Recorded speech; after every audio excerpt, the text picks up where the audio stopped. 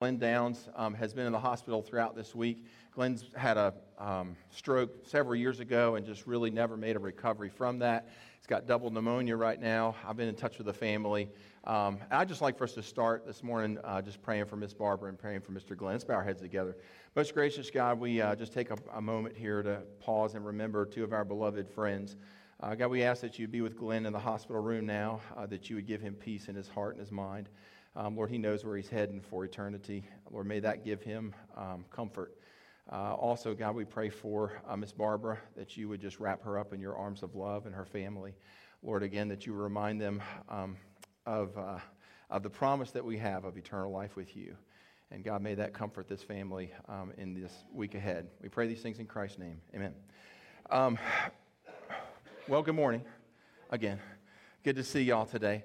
I want to start with taking us to Revelation chapter 20. So the end of your Bibles, if you have your Bibles, flip over there, or it'll pop up on the screen here. We're going to get to our text for today in just a few moments. Before, just a few words of introduction here about Revelation chapter 20 and verse 7. It will all tie in together, so just hang with me for a moment. So look at Revelation chapter 20 and verse 7. It's talking about things that are going to happen at the end of human history. Whether you're an amillennialist, premillennialist, postmillennialist, whatever your millennial thing is, everybody agrees that this is what happens at the end of human history.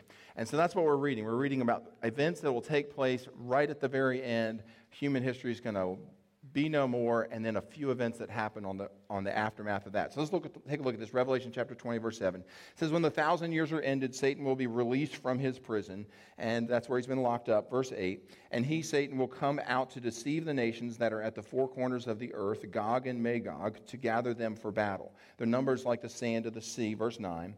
And they marched up over the broad plain of the earth and surrounded the camp of the saints, the beloved city, that's Jerusalem. So the Bible is predicting here that there'll be this great Armageddon battle. There'll be a great battle of armies from nations of the earth that will gather together around Jerusalem. They will lay siege, I suppose, to the city of Jerusalem. And then the Bible reports what's going to happen next to this coalition of nations.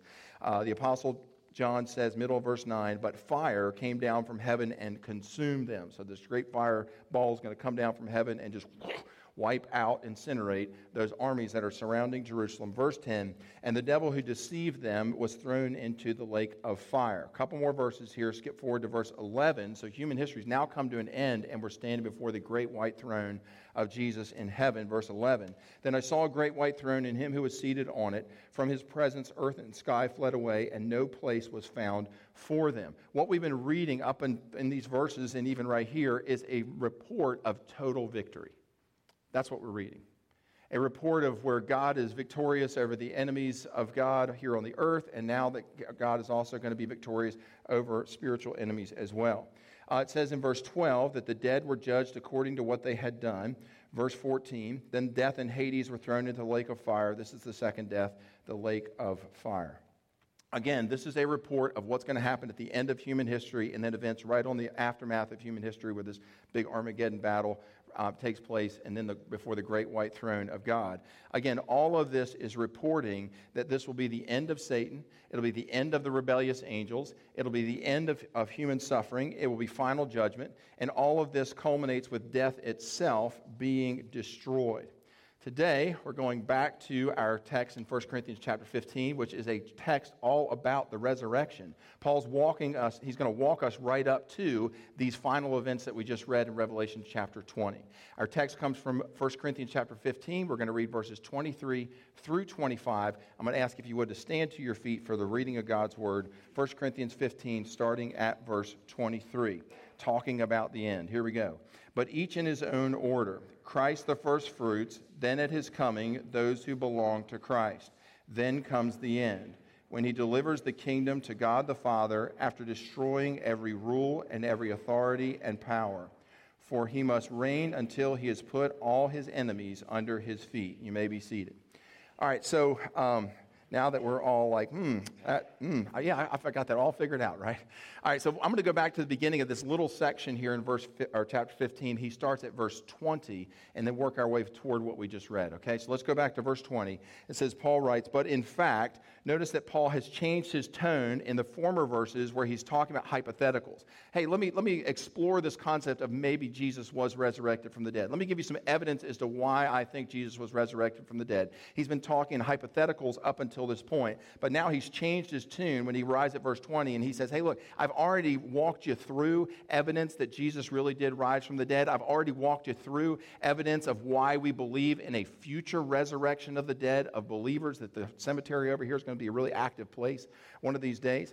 And he says, so he starts in verse 20, he says, but in fact, Christ has been raised from the dead. So we've moved from hypothetical talk to now talking about fact information. He says that Christ will be the first fruits of those who have fallen asleep. The first fruits were the first parts of the harvest. These were brought to the temple of God. Say the Hebrew person was out sowing in their fields some barley, or they were sowing some wheat out in their fields. They would bring the grain offering to the temple of God, and they would offer that first fruits, that first bit of wheat, that first bit of barley, as an offering to God. And it was a guarantee, if you would, a promise of the harvest that would be coming behind that first little bits of wheat or that first little bits of barley. Everybody with me? Concept of first fruits. So he's saying that Jesus is the first fruits of this great, big, giant resurrection. Jesus was the first to be resurrected from the dead. Eventually, there'll be this massive, great resurrection of the dead. He's going to talk about that here in just a moment.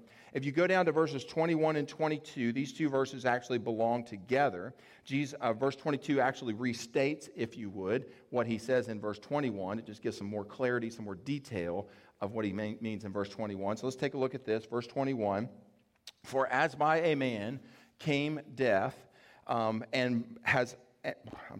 was checking something. For as by a man came death, and by a man has come also resurrection of the dead. Now, who are these two men that the Bible was referring to here? Because he says in verse 21 that there's these two men. One of them brings death, one of them brings resurrection of the dead. Who are these two men? Well, he goes on to clarify in verse 22, he says, for as in Adam, so the first man that he's referring to here, the one who brings death, is Adam. Adam going back to the Garden of Eden.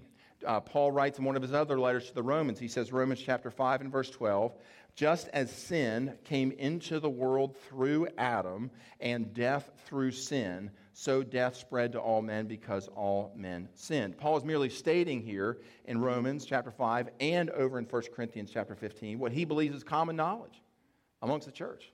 That this guy Adam in the Garden of Eden at the beginning of all things sinned. And that when he sinned, his sin universally affected the rest of us. It caused us to have a fallen nature, a sinful nature. If you're a Reformed theologian, you would say, oh, yeah, not only do you have a sinful nature, but you also have condemnation that you're born into the world with as well. Romans chapter 6 and verse 23 says it this way, for the wages of sin is death. The wages of sin is death. Now contrast that with what this other man brings. Back to 1 Corinthians chapter 15 and verse 21. All of today is going to feel like this, okay? So just hang with me. 1 Corinthians 15 and verse 21. For as by Adam came death, by this other man, the Lord Jesus, has come also the resurrection of the dead. Verse 22 clarifies who the man is.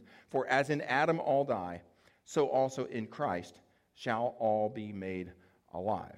That is, alive for everlasting life. He's not just talking about becoming spiritually alive, that we have our sins forgiven, that we're no longer standing in condemnation before God, that we are now justified in God's sight. We can walk into the presence of a holy and a righteous God, claiming the blood of Jesus and feel safe and secure in his presence. That's not all of what Paul has in view here. Jesus also gives us bodily resurrection.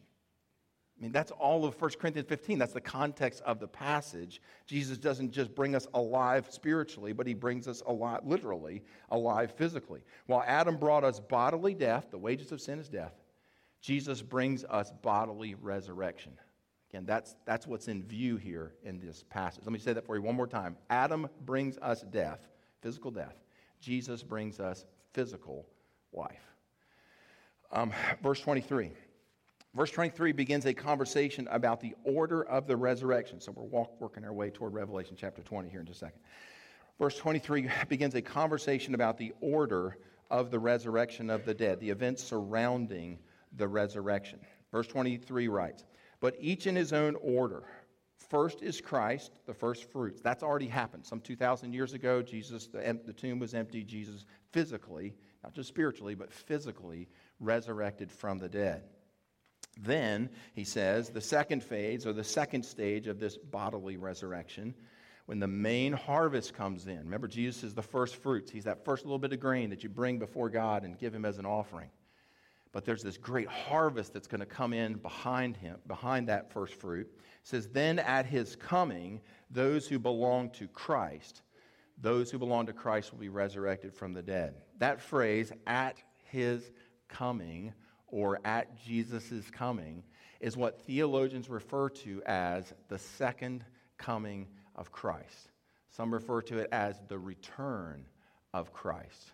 This is when Jesus is going to depart from heaven, come back to the earth, and that is all talked about over in 1 Thessalonians chapter 4, which I think that's where I'm going next. I don't know. I'm just going to go with my notes. So let me pull all this. Let me take all this and put it on a slide for you. I think that's what I got next. Got a slide for you here. Paul says this is the order of the resurrection events. Let's start there. You can see there on Easter Sunday morning, that's when the resurrection of the Lord Jesus took place, the first fruits, right? That first little bit of grain that was brought. He didn't come back to life only spiritually. Rather, he wasn't just some apparition, some ghost, but he physically came back to life. He was in a changed body. His body was immortal. The body that was resurrected was immutable. It wouldn't decay, wouldn't die. We'll talk about that in a couple of weeks. But again, the point being that Jesus rose from the dead physically. Skip forward to 1 Corinthians 15, verse 23. But each in his own order, Christ the first fruits, then at his coming, those who belong to Christ. Now, I don't know if I had this for you, but can we go back to that slide? So you can see Easter Sunday morning, here's the Lord Jesus resurrected from the dead, the first fruits, his bodily resurrection.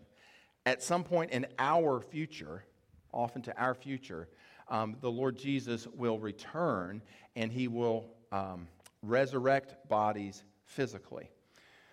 Physically, there'll be this great harvest of physical bodies. Paul does not offer any of the specifics here to the Corinthians about that great event, about that great waking up morning, if you will. He had already spent about 1.5 years with the Corinthians, teaching them, instructing them, I would imagine, on some of this subject matter of the resurrection of the dead, the return of Christ. But he did not do that same level of teaching with the Thessalonians, which is why he gives the Thessalonians some specifics about the return of Christ, about the second coming of Christ, about this day when Jesus appears in the sky. So let me real quickly just bounce over to 1 Thessalonians chapter 4, beginning at verse 13. He writes, but we do not want you to be uninformed, brothers, about those who are asleep. The people who are asleep are those who are dead. It's just a nice way of saying that somebody had died. It doesn't mean they were actually in some sort of soul sleep. It just means that their bodies were laid to rest. Their souls were with the Lord in heaven. Verse 15, for this we declare to you by a word from the Lord, that we who are alive, who are left until the second coming of the Lord, will not precede those who have fallen asleep. So he's telling us here that the day when Jesus returns to the earth will be active. There'll be people living and breathing and running around the earth and doing all the things that people do. And Jesus will appear in the sky. He's about ready to give us some of that.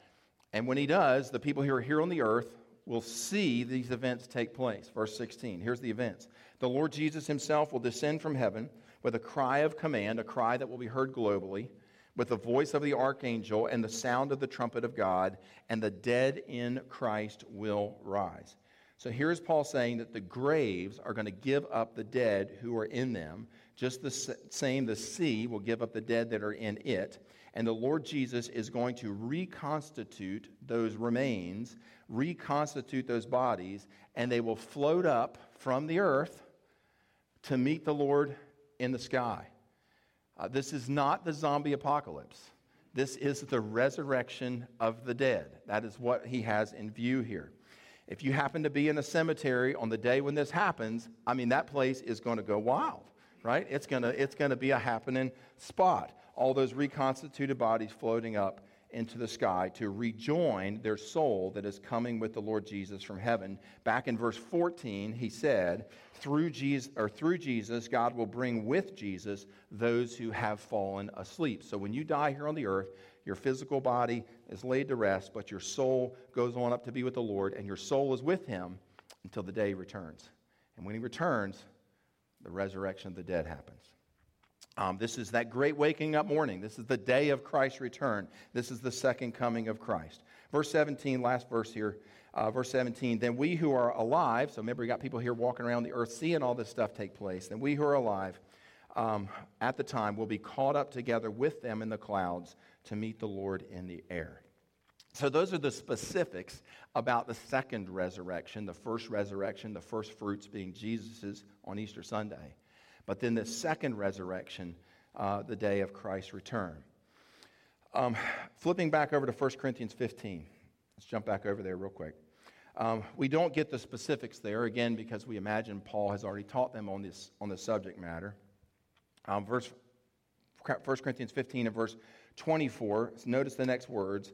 So we've got this order of these events that have taken place. Jesus, the first fruits, however many years later, the resurrection of the dead.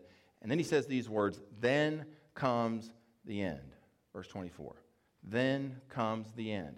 I mean, we're walking right into Revelation chapter 20 here, okay? Then comes the end. So we've got Jesus' resurrection 2,000 years ago or more. We've got the day of Jesus' return when there will be the resurrection of the rest of us, sometime off into our future. And then comes the end. Well, again, what is the end? The end is all that stuff we were reading in Revelation chapter 20. All that stuff about this final battle, all this stuff about standing before the great white throne of God, all that sort of thing. That's what the end is. It's final judgment. It's the destruction of Satan. It's the destruction of death itself. It's the end of human history and the ultimate defeat of all of God's enemies. Verse 24 says, then comes the end when Christ delivers the kingdom to God the Father after destroying every rule and every authority and every power. Now, I thought it might be interesting for me to do just a little bit of word study because a few things kind of, some bells went off in my head when I was reading through this, studying through this. And so I went back into the original languages and was looking at it. And what I discovered is that those words, rule, power, and authority, are the same Greek words that Paul uses over in Ephesians chapter 6 when he talks what we're really fighting against. So take a look at Ephesians chapter 6 and verse 12. You saw those words in bold in 1 Corinthians chapter 15, verse 12 or 24. Now look at Ephesians chapter 6 and verse 12. He writes, for we do not wrestle against flesh and blood, but against the rulers, against the authorities, against cosmic powers over this present darkness, against the spiritual forces of evil in the heavenly places. Paul is telling us here in Ephesians chapter 6 that there is a spiritual war going on around us every day. Whether you're sleeping or awake, that spiritual war is taking place across this planet. Back in 1 Corinthians 15 and verse 24, again, he says that the enemy that Jesus destroys at the end, remember, then comes the end and the destruction of these things. Certainly, Jesus overcomes human power. Certainly, Jesus overcomes human government. But more than that, he overcomes enemies that are much more dubious. He overcomes enemies that are much more powerful than human governments. He overcomes the rulers, the authorities, the powers, and the darkness of this world at the end. So Paul qualifies the end, first of all, as this time when Christ will not just subdue but destroy the powers of wickedness in heavenly places. He says, secondly, verse 25, for Christ must reign until he has put all his enemies under his feet. Verse 26, the last enemy to be destroyed is what? Is death. Flip back over to Revelation 20 and verse 14. We're doing this, okay? Here we go again. He says, at the end of all this, so final judgments have happened, Satan's been thrown into the lake of fire. He says, then death and Hades were thrown into the lake of fire. The resurrection of the dead's happened. Jesus gives us a body that is immutable, a body that is imperishable, a body that is immortal, just like the physical body that he received when he was resurrected from the dead. Death comes to a final close. It makes sense that Paul would share some of this with us in a chapter where he's talking about the resurrection of our physical bodies, doesn't it? All these things working together throughout the story of Scripture. All right, back to verse 24, 1 Corinthians 15, verse 24. Again, I want to just focus in for just a moment here on the phrase, then comes the end. Then comes the end. There are lots of Bible teachers who will teach that there's an interval of time between the return of Christ and that great resurrection day and the actual end, the final battle. And they would teach that there's this 1,000-year millennial reign of Christ. I actually talked about that. I think it's been a couple of months ago in our Job series. You can go back there and dial that back up if you want to learn a little bit more. But there are Bible teachers that teach that, so Jesus returns, but then there's this 1,000-year reign, and then comes the end. They teach there's an interval there between these. And that's possible. I mean, if you do a little word study on that word then in the Greek, epa, it does kind of make you think that there perhaps could be an interval of time. I mean, there's an indeterminate time between the first fruits and the return. And so they say just the same, there's an indeterminate period of time, 1,000 years, a long period of time, between the return and the end. That is possible. For me, it's neither here nor there. While there have been dissertations written on this subject matter, on that little phrase, then comes the end, the point that Paul is trying to make, sometimes, we get into the trees instead of seeing the forest. Thank you. Seeing the forest. And the point he's trying to make here is that Jesus wins. That's the point. What do we even need the specifics for at that point? It's like Jesus wins, Paul's declaring here. Listen to these verses again, verse 24. Then comes the end, when Jesus delivers the kingdom to God the Father. Verse 25. For Jesus must reign until he has put all of his enemies under his feet. Verse 26. The last enemy to be destroyed is death. Verse 27. For God has put all things in subjection under Jesus' feet. Again, the point of this passage is that Jesus wins. Will you say that with me? Jesus wins. Will you say it one more time like you really believe it? Jesus wins. All right. And so that's what he's driving at here with these verses, starting at verses 20. Now, I love getting in looking at the trees. I do. But let's not miss the forest by examining those trees. The point here being that Jesus wins. All right, well, that is our treatment of this text for today, and so that means it's time for us to take time out to stop, catch our breath, and ask the question that we ask every week around here: what difference does all this make to my life? Great question. I appreciate y'all asking that. I was sitting in my room a couple of days ago, maybe it was Saturday, and my youngest daughter walked in. And I was watching basketball. Some of y'all have been watching basketball the last couple of days and watching some of these upsets and things like that. Bracket is totally destroyed. Nobody did a bracket? All right, I did a bracket. I have no bragging rights this year at all. And she asked me, she said, Dad, is that the basketball thing that's going on? I said, yeah, that's it. She said, what's a bracket? And she said, all the boys at school were talking about their brackets. And they're all comparing their brackets, and everybody's trying to brag about how theirs doing better than somebody else's. I said, what's a bracket? So I explained to her, hey, look, there's 64 teams, and they all enter into this tournament together, and they play one another. And the bracket is a way of kind of funneling down to picking your winner at the end of all these 64 teams that go into this college basketball thing together. And tried to explain that. 1 Corinthians 15, starting at verse 20, is the Holy Spirit, through the instrument of the Apostle Paul, writing to inform you and I of God's tournament pick. Right? That's basically, if I could, right?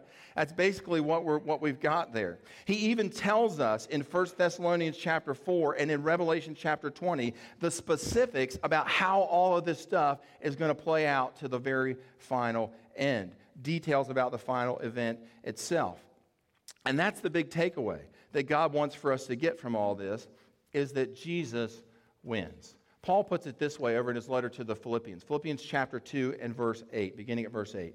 And being found in human form, the Lord Jesus humbled himself by becoming obedient to the point of death, even death on a cross. What does he receive for that? Verse 9, therefore, God his Father has highly exalted him and bestowed on him the name that is above every name. Verse 10, so that at the name of Jesus one day every knee should bow in heaven, that's the will of the angels. And that one day every knee would bow here on the earth, that's the will of man. And that one day every knee would bow under the earth, that's the will of God's enemies, spiritual enemies. Verse 11, and every tongue will confess that Jesus Christ is Lord, to the glory of God the Father. Friends, God has told us the tournament winner. Furthermore, Jesus proved that he was the tournament winner by himself resurrecting from the dead. The first fruits. He demonstrated to us that, hey, look, I'm guaranteeing the harvest that is to come behind me. Perhaps you're here this morning, you never put your faith and your trust in Jesus Christ for the forgiveness of your sins. Friend, here's what God wants you to know from this. You can choose to bow before Jesus now, or you can wait until you stand and bow a knee before the great white throne of God. Either way, you will bow. If you wait, your afterlife is going to be a very unhappy one. Something for you to think about. Now, what about the rest of us? What if I've already put my faith and trust in Jesus for the forgiveness of sins? What difference does this make to me? Well, it kind of hit me this week as I was traveling through this text and kind of trying to sort through it, reading through it. What if God had never told us about the resurrection of the dead? What if 1 Corinthians 15 was absent from the Bible? What if 1 Thessalonians chapter 4 wasn't there? What if Revelation chapter 20 was not there in the Bible? Wasn't there for us to read? Wasn't there for us to study? Wasn't there for us to learn any of this stuff about the return of Christ? I mean, think about it for just a second from the point of the people that I sit and read all week long. They can't even agree, right? These Bible scholars can't even agree about what's going to happen. And we have the actual text itself here, right? Can you imagine the smorgasbord of ideas that would be presented about what's going to happen and where all this stuff in human history is going if they didn't at least have what we have here? That aside, what if God had never told us about the great white throne judgment? What if God had never told us about the return of Christ? What if we were traveling through this life and had no idea that Jesus was ever coming back? That we had no idea about this great waking up morning? That is to say, what if the concept of our future was one where human history just rambled on forever and ever and ever? For me, just speaking for myself here, I would find it difficult to get up in the morning and to go to work for that God. I would. I mean, knowing that God is never going to solve the problems of this world, he's just going to allow those things to go on into perpetuity. Knowing that God is never going to allow human suffering to come to an end, that sin is just going to perpetuate forever and ever and ever, and things like murder and injustice would perpetuate forever and ever. Friends, in a scenario like that, Satan would never have to answer for his rebellion and his deceit. I mean, for me, again, I would find it hard to get up and go to work for a God like that. But that's not the God that we have. That's not the God that we serve. God declares that there is going to be a tournament winner. He tells us that this thing is going to wrap up. There is an order to it. It started with the Lord Jesus, the first fruits of the resurrection. And that is a guarantee of the harvest to come. There will be a concluding chapter to this novel. I mean, basically, we'd be going forward into human history with this book that just keeps on writing, And God says, nope, there's going to be a closing chapter to this book. The enemies of God will be vanquished. The wicked will no longer prosper. Justice will be served. You know, I run into non-believers every so often who are incensed out of a sense of justice has to be served. Somebody needs to do something about this. And for some of them, I mean, it becomes a driving force in their life that if this doesn't happen, if justice is not served, I mean, I'm just going to expend my every waking hour, every resource I've got to make sure that justice is served. Friends, I don't live like that. Why? Because I know who holds the future. I know that justice will be served eventually. And I'm able to rest in the present because I know that. The resurrection of Jesus, the first fruits, the return of Jesus. And then I love those words, then comes the end. They are words full of hope. Let's bow our heads together. Most gracious God, thank you for your servant Paul, for what you accomplished through him and his life. Lord, he gave everything he had and placed it in your hands and said, I'm here to serve you. Do with me whatever you please. Lord, thank you for these words that he wrote under the inspiration and direction of your Holy Spirit. Words that were intended not just for a group of people living in a city called Corinth, but that, Lord, words that were intended to go out across the world to give hope to your people for the ages. God, we ask as we gather around this table, we're reminded of your broken body. We're reminded of your shed blood. Jesus, because you went to Calvary, because you conquered the grave, we have hope. Lord, speak to our hearts. Encourage us today in this time of communion. We pray these things in Christ's holy name. Amen.